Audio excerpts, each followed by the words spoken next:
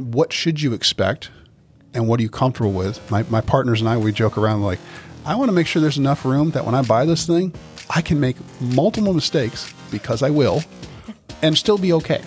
That's a great way to look at it. We joke around that pigs get fat and hogs get slaughtered. I don't need to get, filthy rich off of one. I need some good, steady single hits, maybe a double here or there. Do that, and I can build and grow. And that's the steady side that we're looking at. Welcome to Real Radio, episode 36 with Charles Tassel. You're listening to Real Radio, the nationally trusted name in real estate investing. We dig deep to discover investors' why in real estate. If you want to skip all the BS and get in investors' heads, you're in the right spot. Be one of the thousands to check out realradio.com.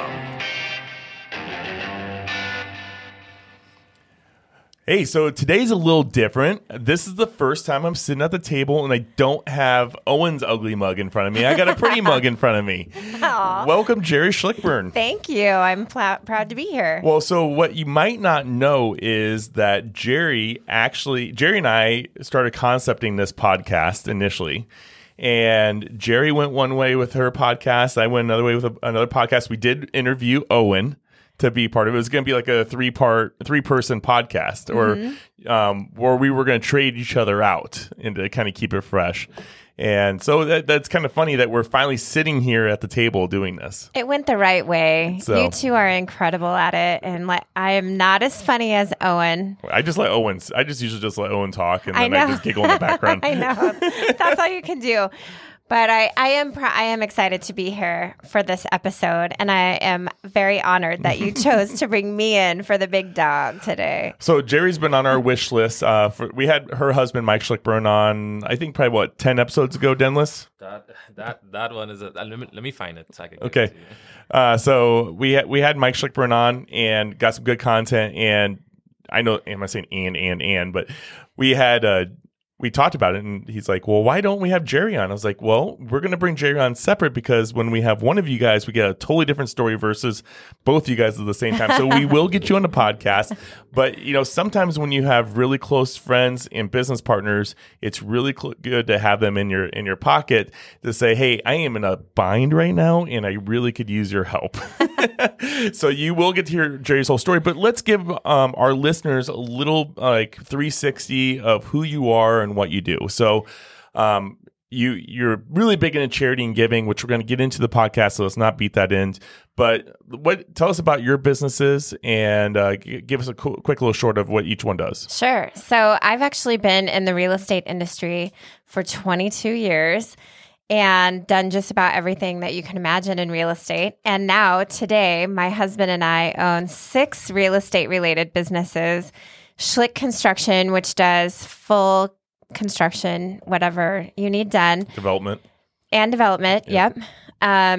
Solid Roofing and Exteriors, which is just what it says. Mm-hmm. Roofing, siding, exterior, windows, anything exterior. Orange Property Management. We manage about 550 units, some of ours, but mostly third party. And DVG Realty Group at KW Elite, which you're my business partner in, and we run a sales team. And let's see, that's 4. So our 5th one is Dream Vesting Capital Group, which is our investment vehicle. We have investors who own shares of that company, and we do most of our real estate investing now through that vehicle. And then our most recent one is Galaxy Title and Escrow.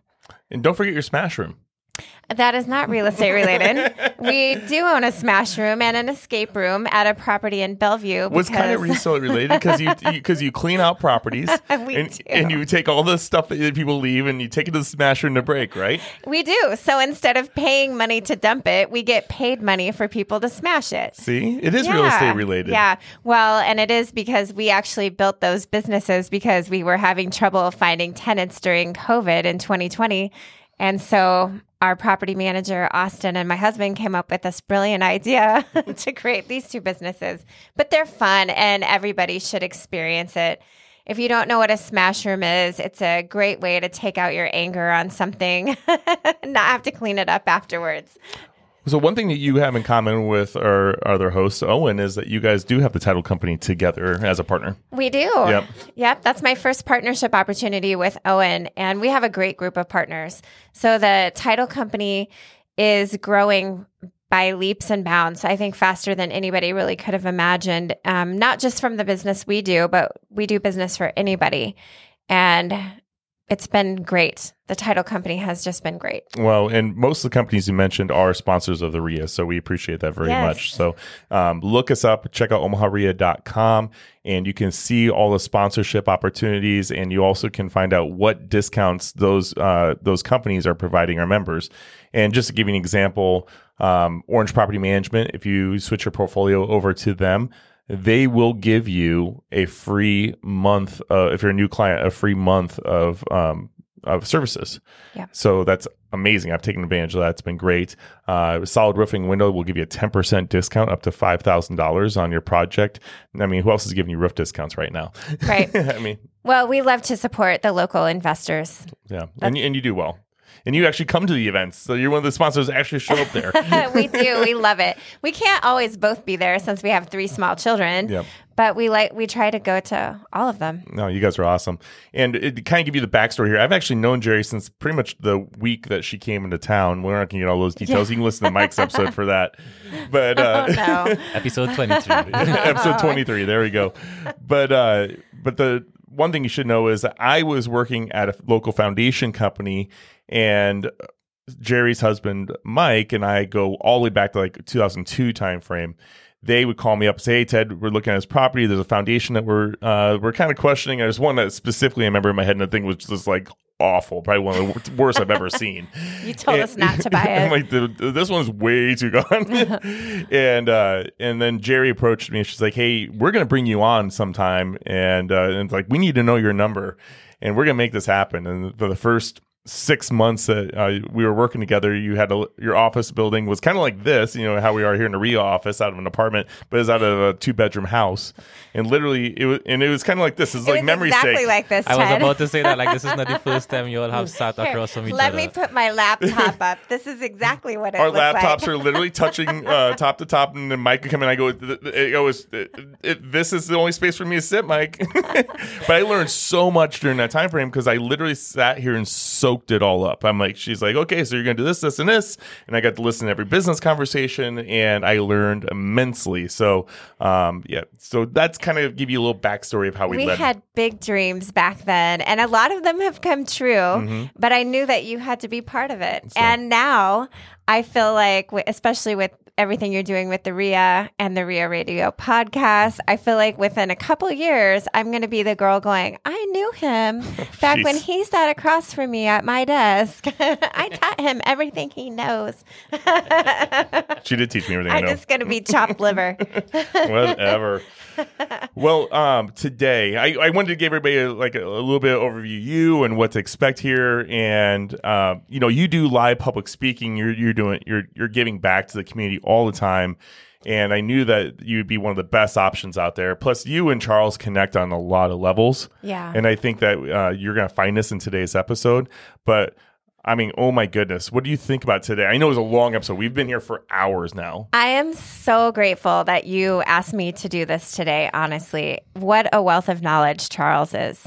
And he comes from a different background than pretty much all the rest of us investors. Mm-hmm. He started in politics and lobbying and was really working on behalf of investors before he became an investor. But he knows any legislation, everything that's coming down the pipeline.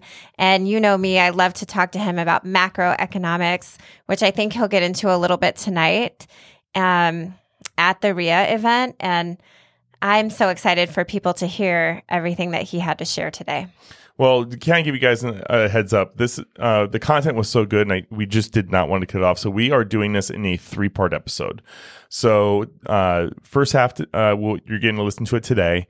The next half will be released tomorrow, and then on Friday, in perspective to you listening to this podcast, we will have the actual live event. So you'll have 3 episodes of RIA in a row. I mean, what are you going to do with all that content? And going into this podcast, Charles is aware of this, and the team was, of course. So you will get you will not get the same content from our RIA meetup as you're getting in this today. Today is really deep into Charles why, his family, which, that's always a focus of ours.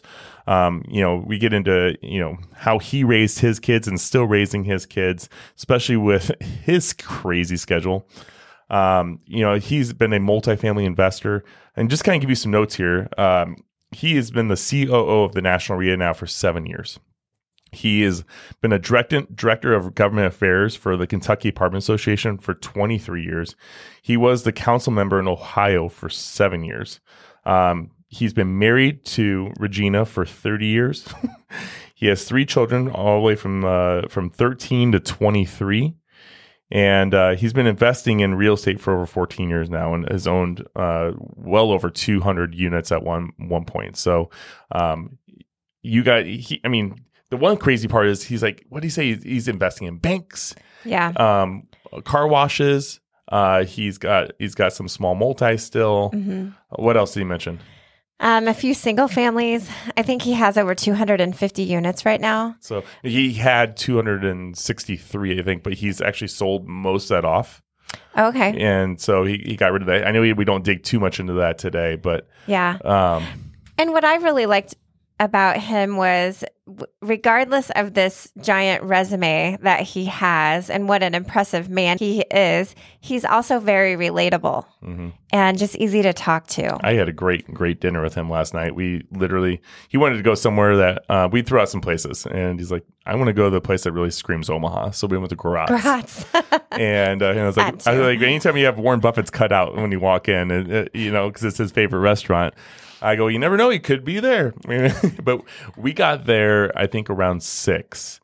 And at 9:15, 9:30, we decided to walk out. Like it was I just sat there, and I was just mesmerized by the conversation, and it was just so easy. And I'm gonna tell you, I had been so intimidated. Just ask Denlis. How worried have I been? You have been prepping since yesterday for this thing. Since yesterday. I think you've been prepping for months. I've been hearing about this, I think, for 6 months. Well, he was supposed to come in January, but he got COVID. So, yeah, and you filled in. Thank you so much for that RIA event on the fly and just killed it.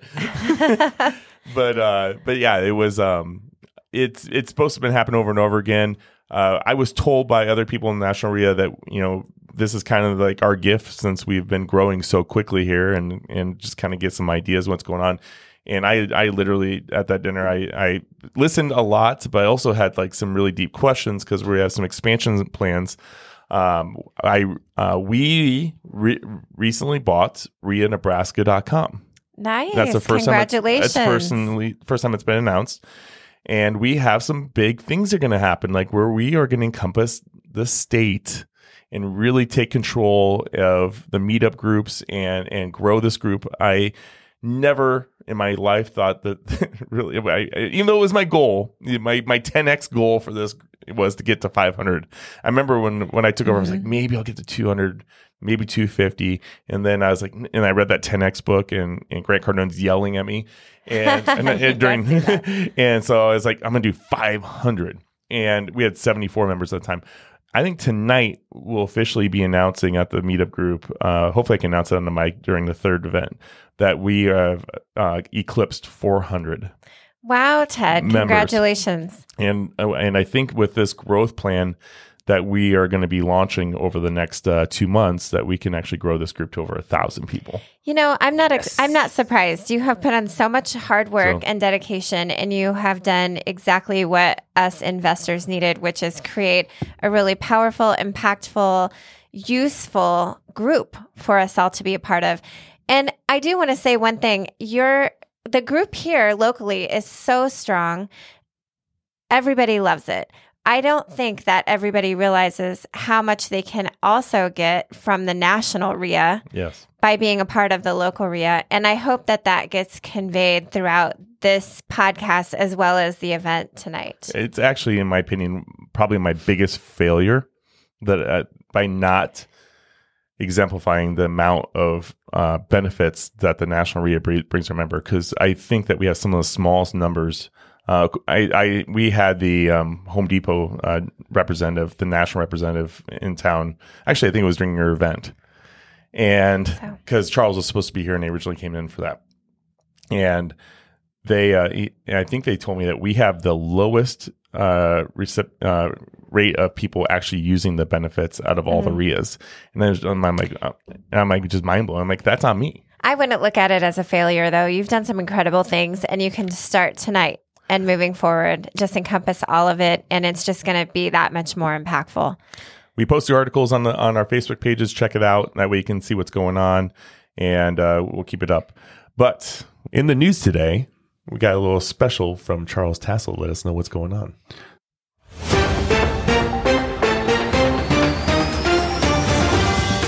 So we're watching at the national level.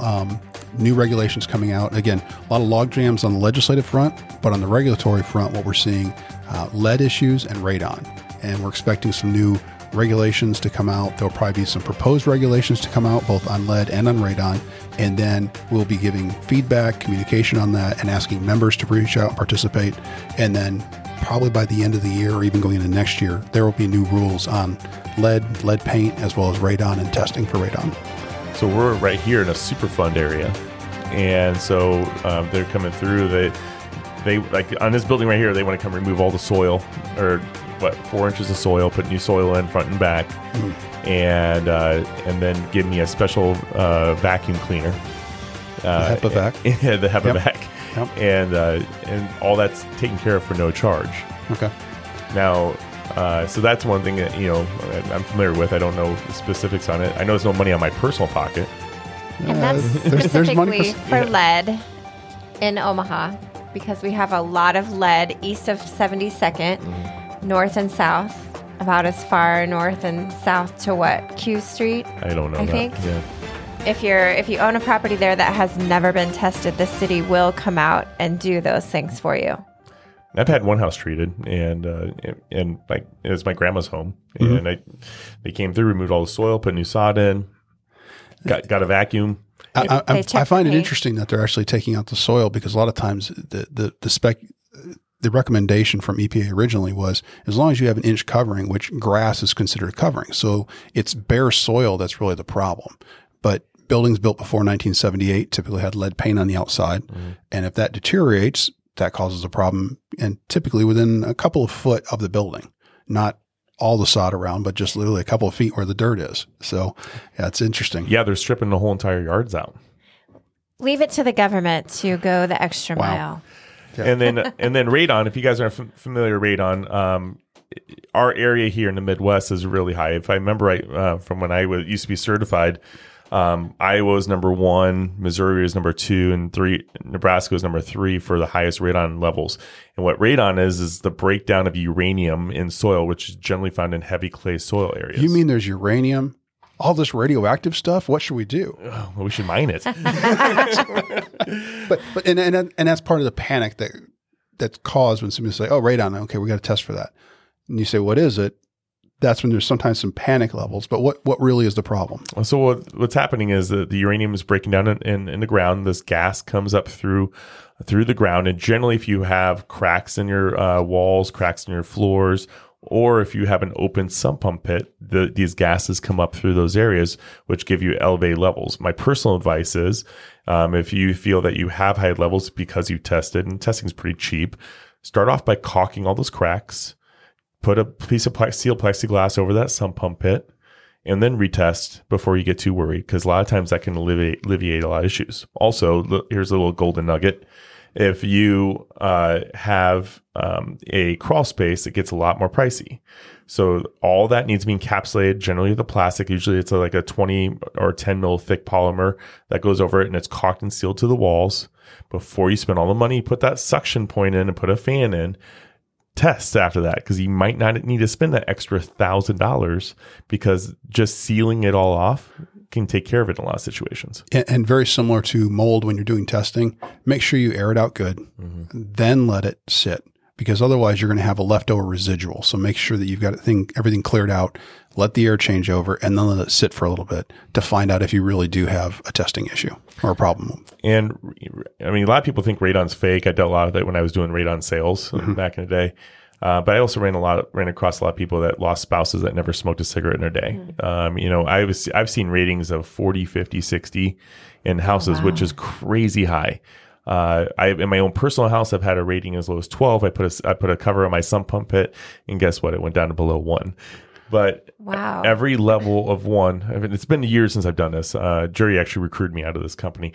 But I believe that every single 1 picoliter is equivalent to smoking 3 cigarettes a day if you're in your home an average of 8 hours a day.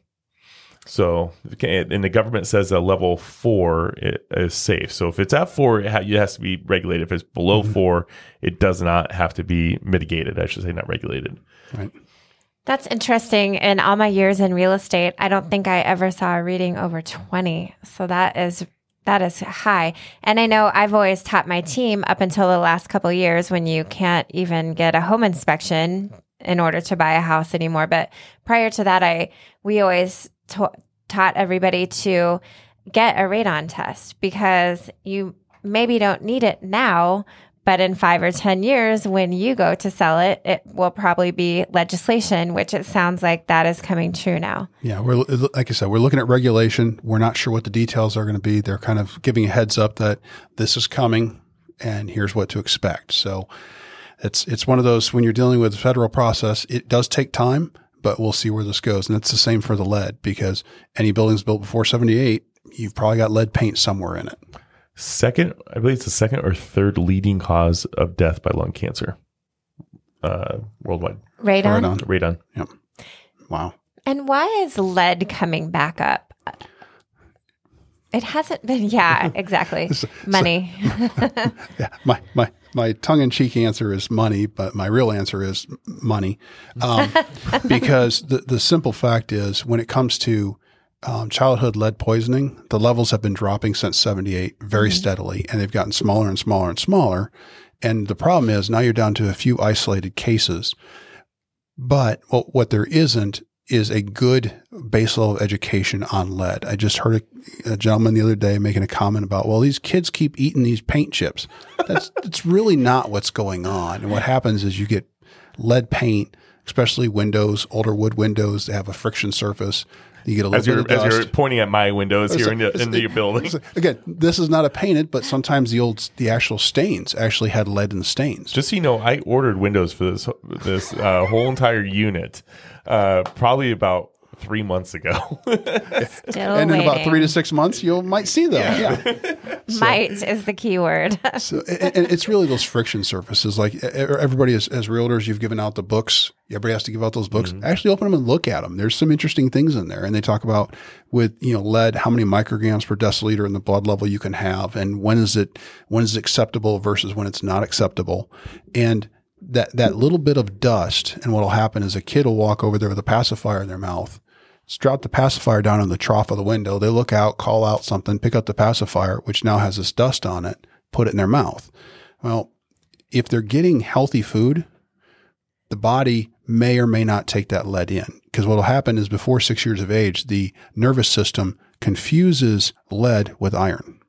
So what it does, it stores that lead in the bones, waiting for a need for iron when the body calls for iron. Well, the body calls for iron when it's developing not only blood, but also when it's developing nerves in the brain. So what happens is there's a neuron fire, and when the neuron is put in there with lead instead of with iron, it doesn't fire. So then you start getting brain damage. So it's very important for kids under 6 and for pregnant women to make sure that they are not around lead dust, or that it's very minimal, and making sure it's isolated and taken care of. So it's very manageable and doable, but understanding where the causes are, typically friction surfaces or lead or paint that's breaking down. If it's cracked, chip, or peeling, fix it. Simple as that. Fix it. Charles, can you just pre-record all of our news segments for us? Please. every week for us? Can we just call you up really quick, give us a little something, and we'll just use that in the podcast? We may have to do that. So that'd be awesome. Man, I didn't know that. I mean, we wouldn't have known that if it wasn't for Charles Tassel. No. I mean, wow. No idea. Hey, well, with that, Jerry, what about today's Golden Nugget? Jerry, what's the golden nugget that you have for everybody today? So in my coaching and training, I always talk about the importance of having a success team around you. And this is everybody from who you are, for me, Ted, helping me run the real estate team, to lenders, contractors, home inspector, nanny, if you need one, just your whole entire team. And then how important it is to really have relationships with those people that they know, like, and trust you. And with your core people that they become really close friends, advocates for you.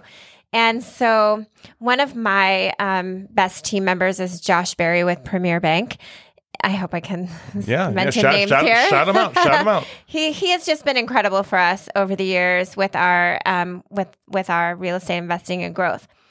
And we have a project that we were wanting to do a cash out refinance, and it's a big project. The cash out will be at least $500,000.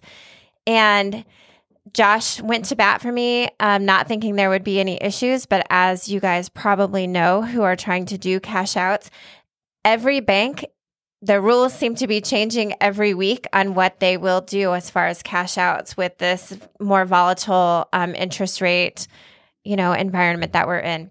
So he got to the two decision makers, and one said yes and one said no, because they've decided that they want investors to have cash in, even though it's an easy deal. If somebody bought the deal at the terms that we're at, they wouldn't even bat an eye, but they've just decided they want investors to have some cash in the deal.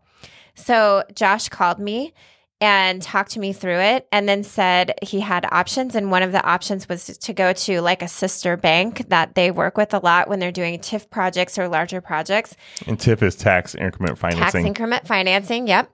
And so he literally got my permission and literally sent my package to the sister company. And within 10 minutes, the lender said that they're interested in doing it. Can we mic drop? Mic drop. And a fist pump. And a fist pump. So the golden nugget there is to have team members who you'll go to bat for and they'll go to bat for you. And keep your options open. Like my husband does not take no for an answer when he decides that he wants to do something. Like our first development project, everybody told him no, and the project's almost done, and we're getting a ton of interest, and everyone's excited about it. So when someone tells you no, ask 10 other people. You might get a yes with the first one, but it might take 10, it might take 20. And so find those people and keep pushing. I tell you what, I had a similar situation before we get into the podcast. I had this 5-unit we're in going through the refi, and it fell through. Long story short, and they didn't fall through. They just weren't willing to do what I needed to get done. So I had Jason Gray at the Exchange Bank. He's in one of my networking groups. He's like, I can get that done. And I go, and I had a very tight time limit.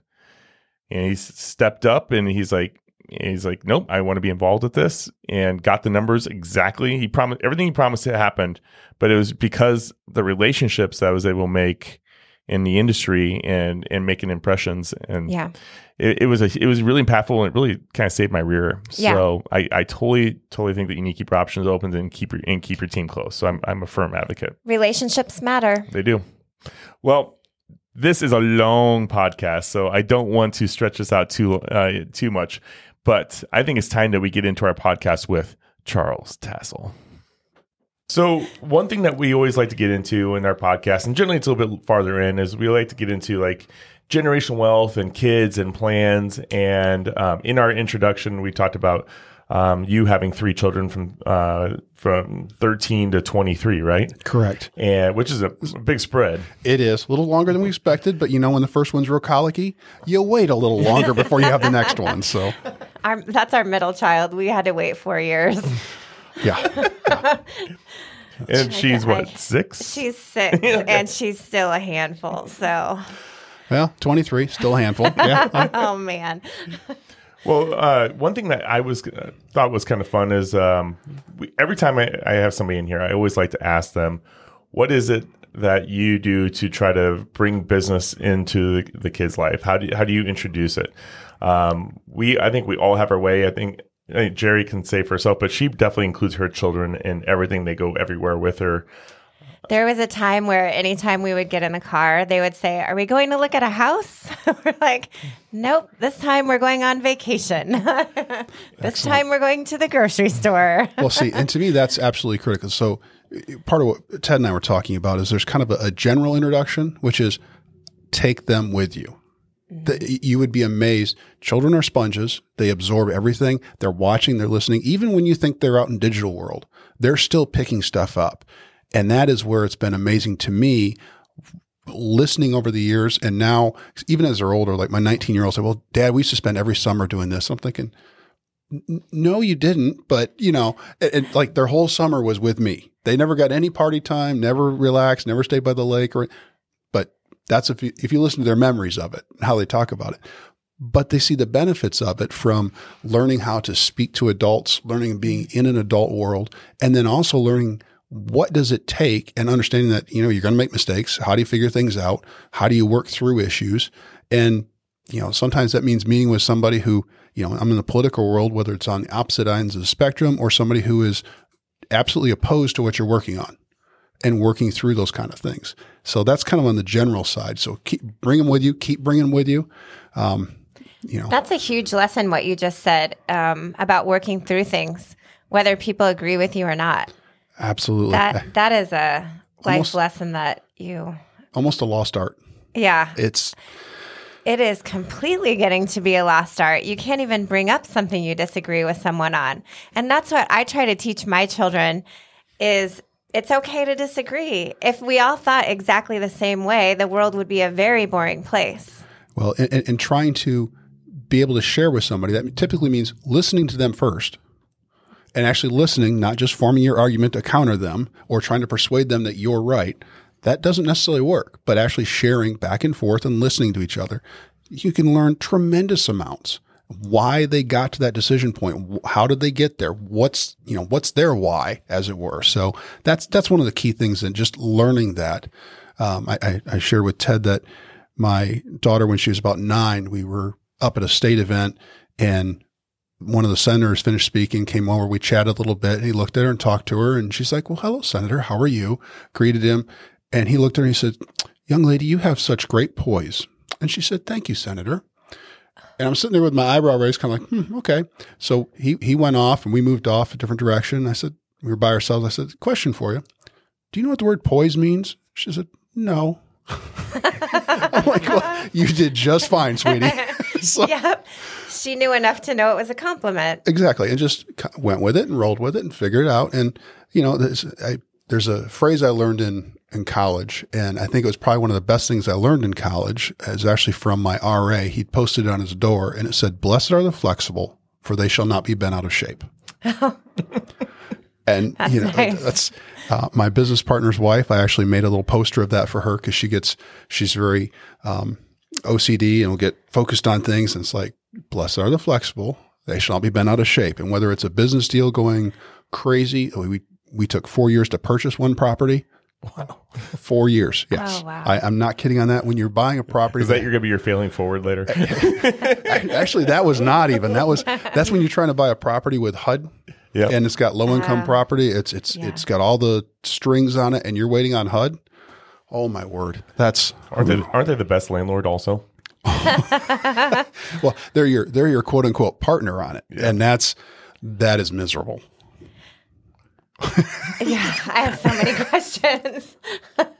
I used to do short sales, and I had short sales that took 2 years, and that is worse than a 2-year short sale. Well, and everybody thinks short sale, it's going to be quick. No, yeah. Short sale does not mean quick. That's talking about the dollar amounts, not the speed of it. Yep. So going back to the kids, Ted mentioned something about gumball machines. I want to hear about this. I mentioned bringing them with you is a general issue. The other one is on a specific side is how do you train your kids? And kind of Kiyosaki's mindset of how do you train your kids in money? Again, I grew up, we didn't really have that much conversation on money. Be careful, save, don't waste your money was about the farthest we got. No disrespect to my parents or anything. It's just, it wasn't a conversation point. And so how do you teach them. And one of the things I was trying to teach them was the whole idea of passive income and building assets. So we started off when my son was about 7, 8 years old, bought him a little gumball machine, and we talked about what it was going to be. He had to go around and find a place. So I walked with him. He went to some local businesses, local Ace Hardware in Deer Park. Thank you for them. They allowed him. He put his little shirt and tie on, went out there and introduced himself and asked if he could, put a gumball machine in there. And they said, you know what, you can do it. And there's no placement cost. Just maintain it. One of the ladies that was one of their clerks there went to church with us. So if anything was wrong, she really called quickly. But, he had to go up and make sure maintained it, keep the candy in inventory, kept a track of it on Excel, and did that for, probably 10 years. And just, it anywhere from $5 to $15 a month was kind of where it started. But when you're 7, 8 years old, 9 years old, extra $10, $15 a month that's in your pocket that you're not going, hey, mom, dad, can I go get a candy bar? Can I get, and learning that independence. Money had a little more value than too, though. It did. It was, it was a bigger dollar amount. And as he paid it off and bought a second one, started getting to around $30 a month and paid that one off. Now he's getting $30, $40, $50 a month. Now it's okay. I can spend some money on some things and get some little things but he also learned the value of it. So, and his sisters to this day will still, if they're looking for something, they go to him to do some internet search to look because they know he'll find the best value. Nice. So it's a training process, and not all the kids are the same. Some of them take to it better than others. I'll leave it at that for recording purposes. But it's some of them are in the process and still learning. So it's been good to see that training and then the benefits of it, and especially as they get older and able to tell you, yes, this was a really good experience for me. That's been very helpful. It's funny you bring that up because we talked a little bit about my son and his project. And just this morning during breakfast, Carson's going to be at the RIA event tonight, and he's going to help set some flyers up and stuff. And he goes, hey, is our inventory in yet? And what we're doing is we're doing RIA mugs. So we're going to do some Yeti ones with the RIA logo on them and do some cheaper ones. And he saved up like $400 or $500 now. And he's going to pay for it. And I'm going to be an investor in his business, and he's going to set a table up and sell them. Yep. But they're not done yet. And he's really upset that they weren't done yet. And I'm like, I've talked to them. I'm just waiting. And so I'm going to take your advice with the Excel sheet, and let him fill in those numbers because he's actually top of his class in math. So I think he'll actually enjoy that. But he's going to keep an inventory and track his pricing, and then he's got to pay me out as a partner.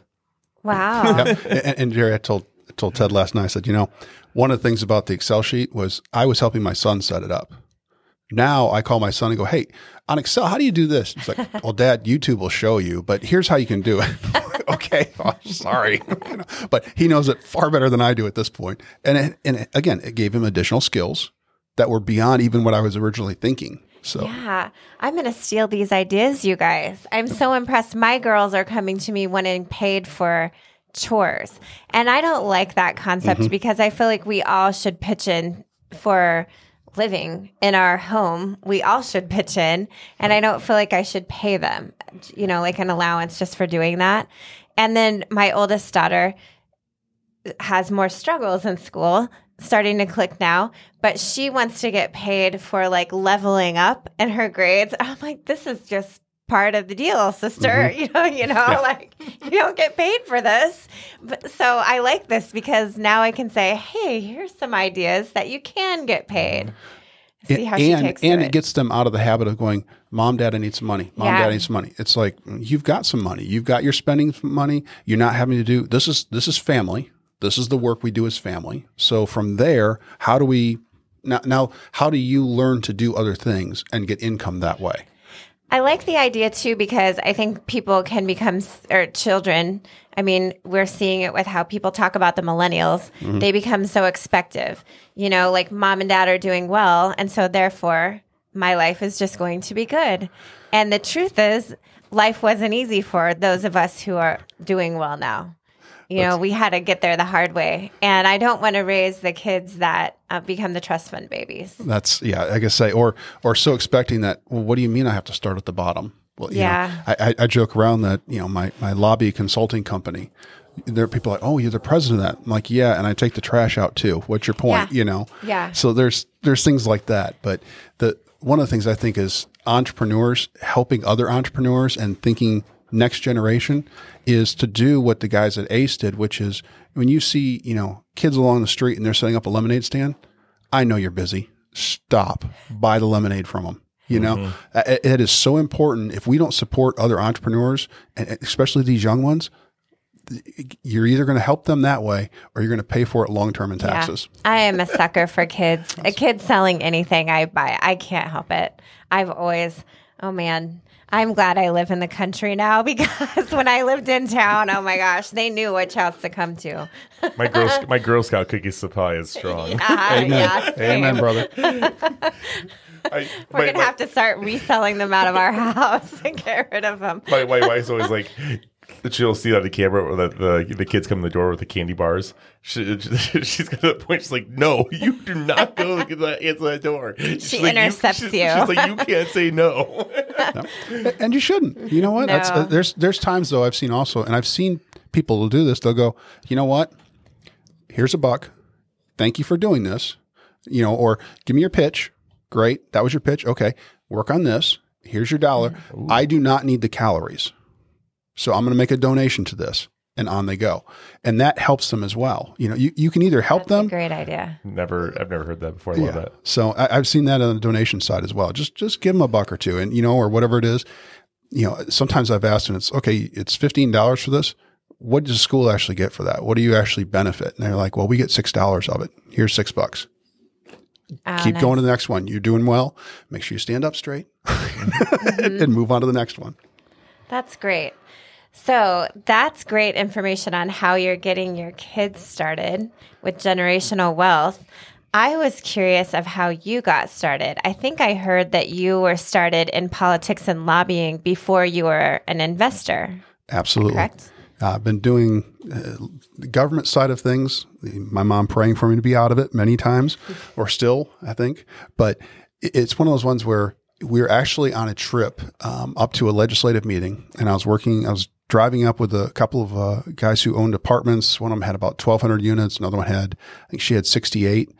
And we're driving up, and one of them looks at me and goes, when are you going to get invested in this? I said, what are you talking about? And the issue was, I get called in whenever there's a fire, and fire in the metaphoric sense of there's an issue, there's a building inspector problem, there's a crisis with a water issue, any kind of crisis is when I got called in to put the fire out.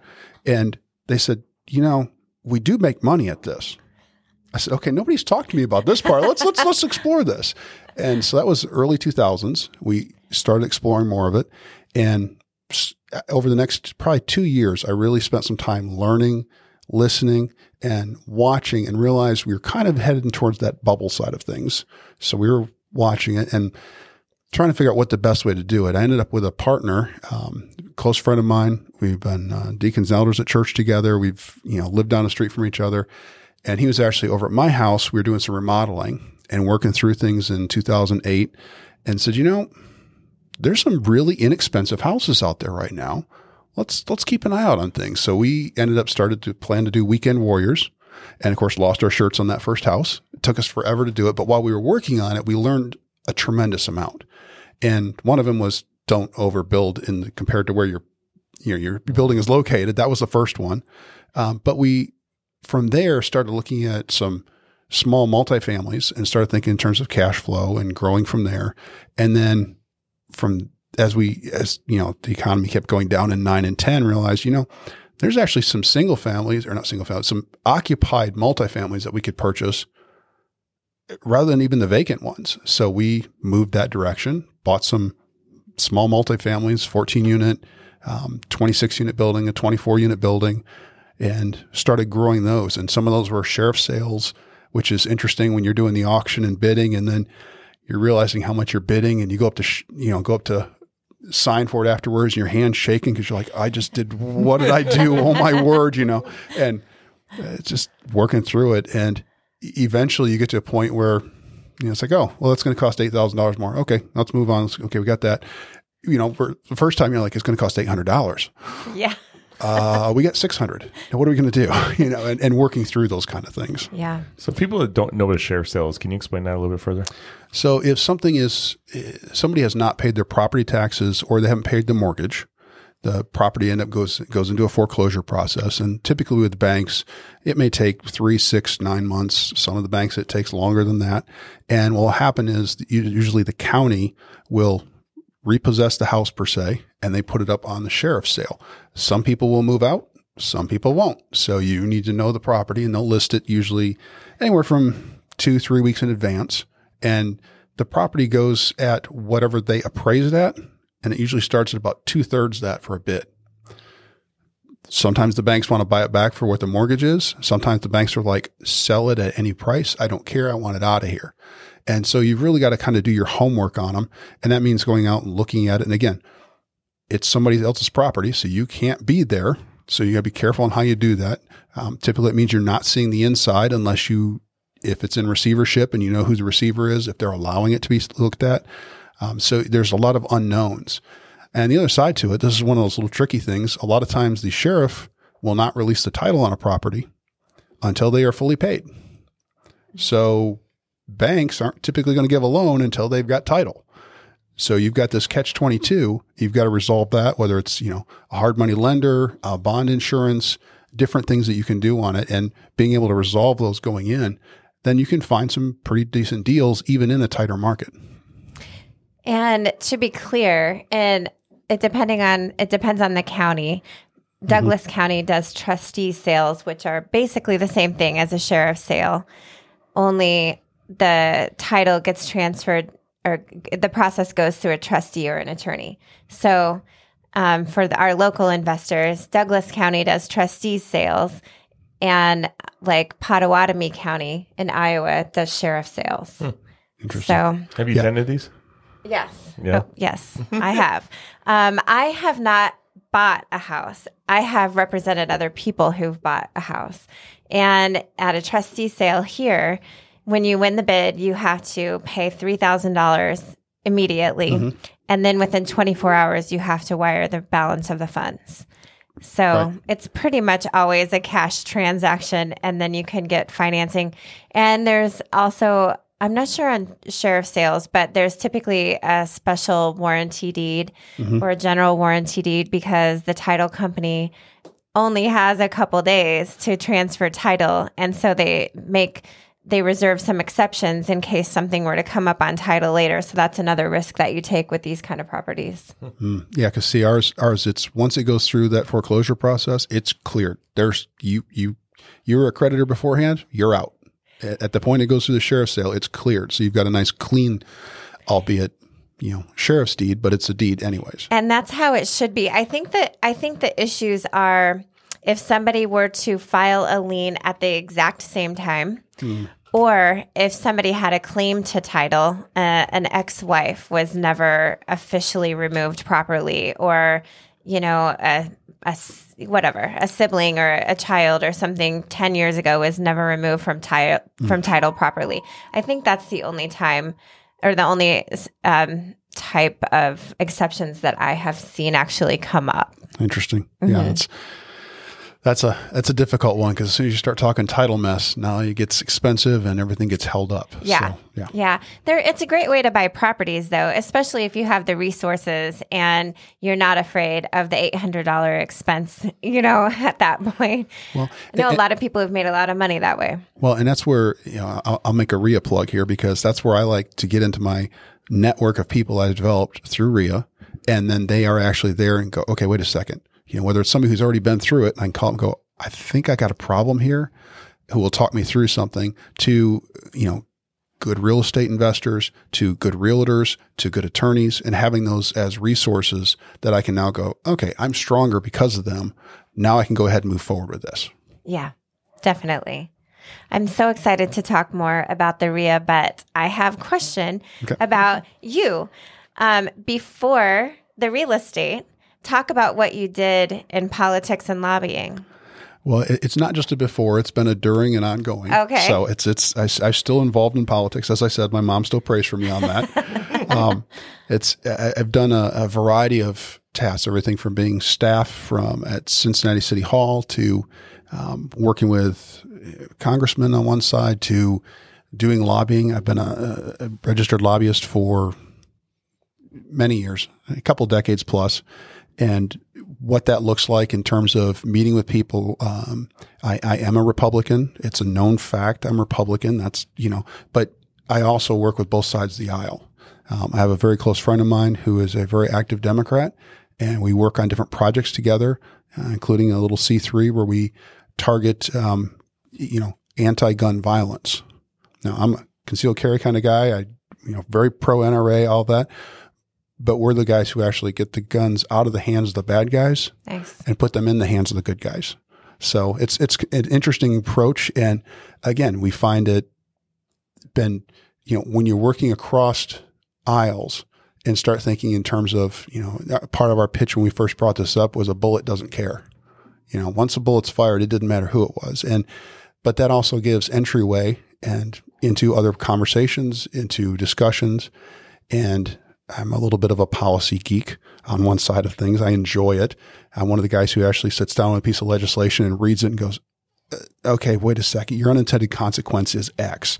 So that's one of the benefits that I have, and my skill is being able to consolidate a 100-page document and going, okay, it does X, Y, and Z, and it needs to do Z because if it does it this way, it's going to have this unintended consequence. So that's one of the benefits. That's incredible. So you were lobbying for real estate investors before you were an investor. Absolutely. Wow. How does that happen? I mean, because you've only been investing for 14 years, and you were in politics before that, right? Correct. So, you've learned the business. Well, part of it is on the politics side. You're learning and growing, and you're always expanding. You're always expanding your network. The 7 degrees of contacts, and you're always building your contacts. I had to change my cell phone one time, and this is back in the day where they did it for you, and they were updating it. He comes out, says, "What do you do for a living?" I said, "Well, I do lobbying and real estate and such." Goes back in, comes back out and goes, "How long have you been doing this?"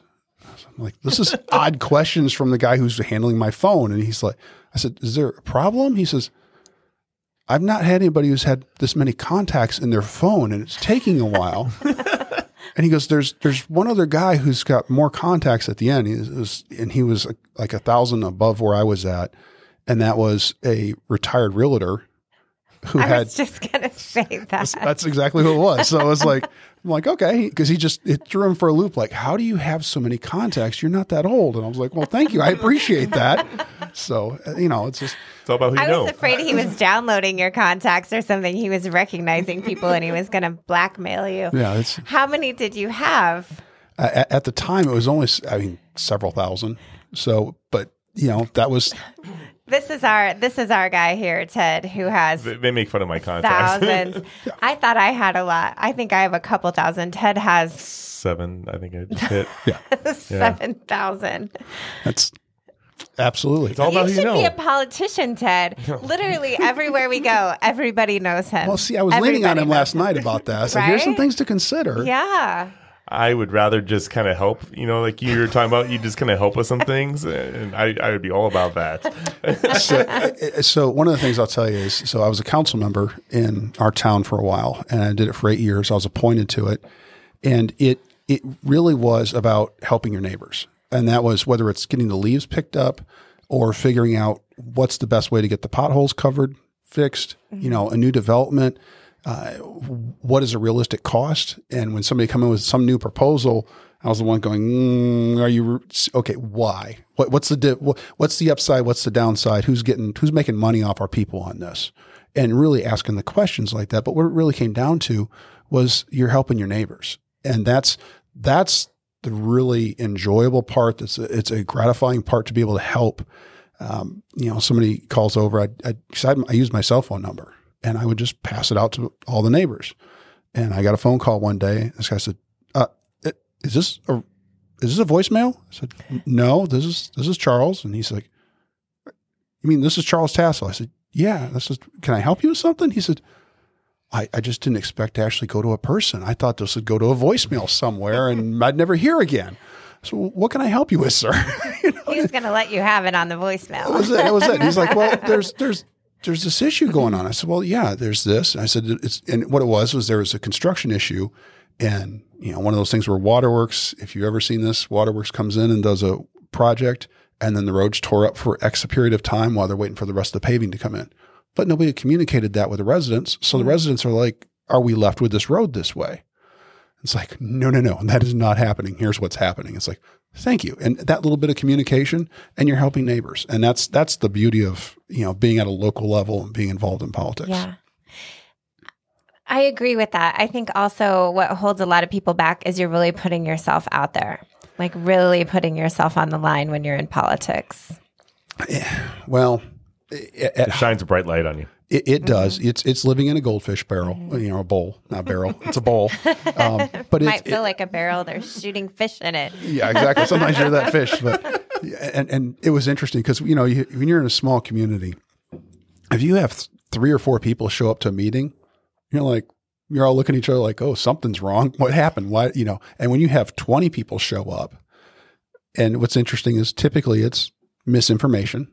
Somebody's got some misinformation out there and it's like, okay, well, we're going to have public hearing time, but first we want to make sure that everybody understands this is what's going on. Oh, and you can just feel the tension drop out of the room. Okay. So can we ask a question on this? Sure. Come on up, and work through the process. And when you can do that, you really solve a lot of problems and can, again, good communication. Just like with, property owners and residents and property owners, it's the same with politics. And if politicians communicate properly, they become more statesmen and it becomes much more effective for everyone. Yeah, that's very true. And then you can talk across party lines, like you were saying earlier, and actually get somewhere. That's correct. When we talk with each other, we find that we have more in common typically than differences. There's a huge amount of agreement. Now, there are some disagreements and there are disagreeable people. And that is one of the things to weed out. And I will say this, in one sense, weed them out of your life because that bitterness will either, it's like you tell your kids, and we forget this as we get older, if you're hanging around that bitterness, it's going to in fact affect your life and impact your life, and you will start to reflect that. So you need to isolate from some of them. Now, there are times you have to deal with them, and that's one thing. But understand, mentally going in, I've got to deal with this bitter person. I need to go through these issues, and then I'm moving on. And I'm going to set that aside and go on with my life. I like how you compared that to landlords and tenants too, because that's very true. Communication is so important, and there's a lot of times where you have to deal with it and set it aside. It's, when COVID first started, we did a kind of general call out to everyone. And one of the things I talked about was most of us are entrepreneurs and we are self-starters. A lot of people are not. And when somebody says, okay, by the way, you need to stay home, you can't come in for your job, it sounds like the world's going to end because everything's ceasing. There's people who panic and shut down. And that was reaching out to them and saying, hey, it's going to be okay. Here's our number. Make sure we're communicating and doing that. And sometimes those were phone calls. And I heard from a number of property owners who said, man, that made a world of difference. From building up friendships to loyalty to just, it helped resolve issues before they became issues. And those of us in real estate know that if the $5 issue isn't handled, it becomes a $50 issue. And then it becomes a $500 issue. So whether it's a leak in a roof or whatever, you've got to address them quick. I tell you what, the COVID time frame was just really impactful for us because that's when I actually took over the RIA. And it was April 2020. So the timing couldn't have been any better. Welcome to the party. Yeah. Wow. Luckily, we didn't have all the shutdowns that to the extreme that it was around the country. Now we were still in lockdown in many cases, and most businesses were closed. But we really made the point during that time that I made the decision at the time. It's like, well, we're going to keep this RIA going, even if it was a limited number of people allowed. And we just made the drastic decision to say, hey, we're going to live stream everything for free. But the people that were comfortable with coming in are welcome still to come in, and we'll just follow whatever the guidelines are at that time. I think people appreciated it so much. I think it's the sole reason we grew so fast. It is. We did a couple of golf outings, and again, it was outside, so we could do that. And one of the first ones we hosted, we said, are we even going to do this? Are people even going to show up? We were overwhelmed with participants, and in ways that we hadn't had before, because people were like, oh, it's a golf outing. And well, this is one of the few that actually showed up. So our fundraiser went really well and better than we expected. And people just said, thank you. Thank you for doing this. Thank you for giving us an opportunity to get out. And in somewhat, we're social creatures. So being able to mix and meet is important. And I think that's, we overlooked that even in our digital age, thinking that we're going to, the digital, I'm not so sure it will cover all that. So yeah, we did a local golf outing last year. And we were really worried about the attendance. And we sold out every ticket. Plus we could have sold out, I think, 17 more carts. That's awesome. And we raised $26,000, I think, was the final number we raised for local homeless shelters for children. Yeah. And so that's awesome. I was actually shocked. Charles, how has COVID changed the way that the local REIAs look nowadays? Has it changed the platform? It has. Definitely the digital has been fully engaged. And that means different things in different areas. Some areas, we're in April of 22. Some places are still opening up, and they've been digital and will continue to be digital. And I think you're going to see hybrid aspects of it, from podcasts to Zoom calls, still going and ongoing. Sometimes it's just easier because you've got so much distance to cover, and it's easier to do some meetings with people that are all spread out, and we're comfortable with it now. So that's one side of it. But there's still a desire at some level to meet, to look at each other. 70% of our communication is nonverbals. Well, if I can only see your face, and I'm limited on that, or a lot of people do the rude thing, shut their video off. It's like, okay, unless you're doing that because your video is, sketchy and you've got some mild coverage or connection, you're in the room, show up, be there. It's one thing to say, excuse me for a minute, shut off and go do something, come back and turn it back on. But if you're on video, you should be there. It's a way of participating. It lets the speakers know they can see, they can get some feedback, because, whether it's, I think comedians are really good at talking about this. They like to see the audience. They like to hear the audience. In fact, they were some of the first people I thought was interesting. They were giving feedback saying, so good to be out Unless you're Chris Rock. Not all feedback is good feedback. We'll leave it at that. But oh my gosh! But the whole idea of being able to engage, and you're going to see ongoing hybrid, you're going to see ongoing digital aspects, but you're going to see more people coming back together. Now, the other piece that's been interesting, and we've done some surveys on this and a little bit of studying, is people who've been in our business for 15 years or more. We're seeing up to 30% of them saying, hey, I'm selling off. Now, part of it's because of the market going up. Part of it is because of some aspect of, okay, the rules are getting so difficult, whether it's the eviction moratoria, I can't get somebody out. The government's just against me entirely. And in some areas that is the case. To the other side, it's being older and saying, it's not worth my risk. My health is not worth going out on this. So I'm just selling off the portfolio. Some of them sold them off as single families because, let's face it, single family homes are, if you bought in it 10, 20 years ago and it's been paid off, it might be the time to cash in. So that's some things to consider as well. Well, I know we've had an ongoing conversation with Owen, and he's sold off a handful of his properties for the very first time just to have some cash in pocket in preparation for whatever might happen. Jerry, are you taking those steps right now? Yeah, we are. We are selling. Well, hopefully you, Ted, will be selling a couple of our properties as well. And then we are refinancing some while we still can pull cash out, because banks are changing those rules every day. But we're refinancing some that perform well so that we can have that cash. Also, when the real estate market changes, there's so much opportunity to buy. And so preparing for that. Like I say, it's Sun Tzu's comment about fish in troubled waters. The waters are roiling, and they have been for a couple of years now. And so make sure you're not, your boat's not on top of the rocks instead of the water, but understand that with something like, the economy we're in, the transition we're in, we're entrepreneurs. We look for those, where's there some sort of difference in value, difference in quality. That's where we want to make our play. And that, again, I'll say this, you've got to have a team. You've got to know local folks and being plugged in at that local level. So you can reach out and go, what do you mean that area's, the police aren't even going there anymore? Oh, maybe I'm not going to go ahead and buy in that area versus, oh, there's a new development coming here. How'd you hear that? Well, I heard a rumor from a friend, and you know what? I think I am going to go ahead and buy that little piece that I was looking at.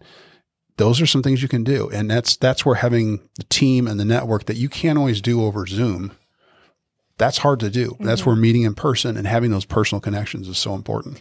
That's one of the things that I love about the RIA being national and in so many locations. I really only invest in this general area, but we did buy our first property in Florida through a friend of ours who used to own the RIA. And if we do more stuff, we will attend the RIAs to meet the people. The contractor who's flipping that house is a member of the RIA. So that's how we met him down there. And having those resources is incredible. Also, the training. I started my business when the real estate market crashed in 2008. I lived in Arizona and I was a realtor, but I really started growing my business through short sales. When 50% of the realtors were getting out, we were just pivoting. And I love that, I guess a downturning market doesn't bother me because I know what we can just go right back into that. And I love that there's resources for people to learn how to handle that sort of thing. Absolutely. And in fact, that's one of the things from people getting in the business and learning it. I was joking with Ted. There's people who go, ROI. What does that mean again? And that's perfectly fine. Not everybody is going to know what that actually means, how it works, and what is it? Is it an internal? Is it an external? Is it gross? Is it net? How do you handle those kind of things? And that's what should you expect and what are you comfortable with? My partners and I, we joke around like, I want to make sure there's enough room that when I buy this thing, I can make multiple mistakes because I will and still be okay. That's a great way to look at it. We joke around that pigs get fat and hogs get slaughtered. I don't need to get, filthy rich off of one. I need some good, steady single hits, maybe a double here or there. Do that, and I can build and grow. And that's the steady side that we're looking at. Nice. I'm sorry. I just want to grow on that real quick. Is that part of the reason you've chosen to diversify your portfolio so much? It's just everything that's going on. Because I know you mentioned at some point you've had 250 plus units, right. but now, as I said in the introduction, you're doing single families. You're investing in the bank. You got retail ventures, car washes. I mean, you're doing a little bit of everything. It's not just single families or multifamilies. Well, and it is, and it's also putting money to work. So one of those buildings that we said we're never selling this. This is great. It does very well. But when the right offer comes in and you're both looking at each other like, I can't turn that down. Okay.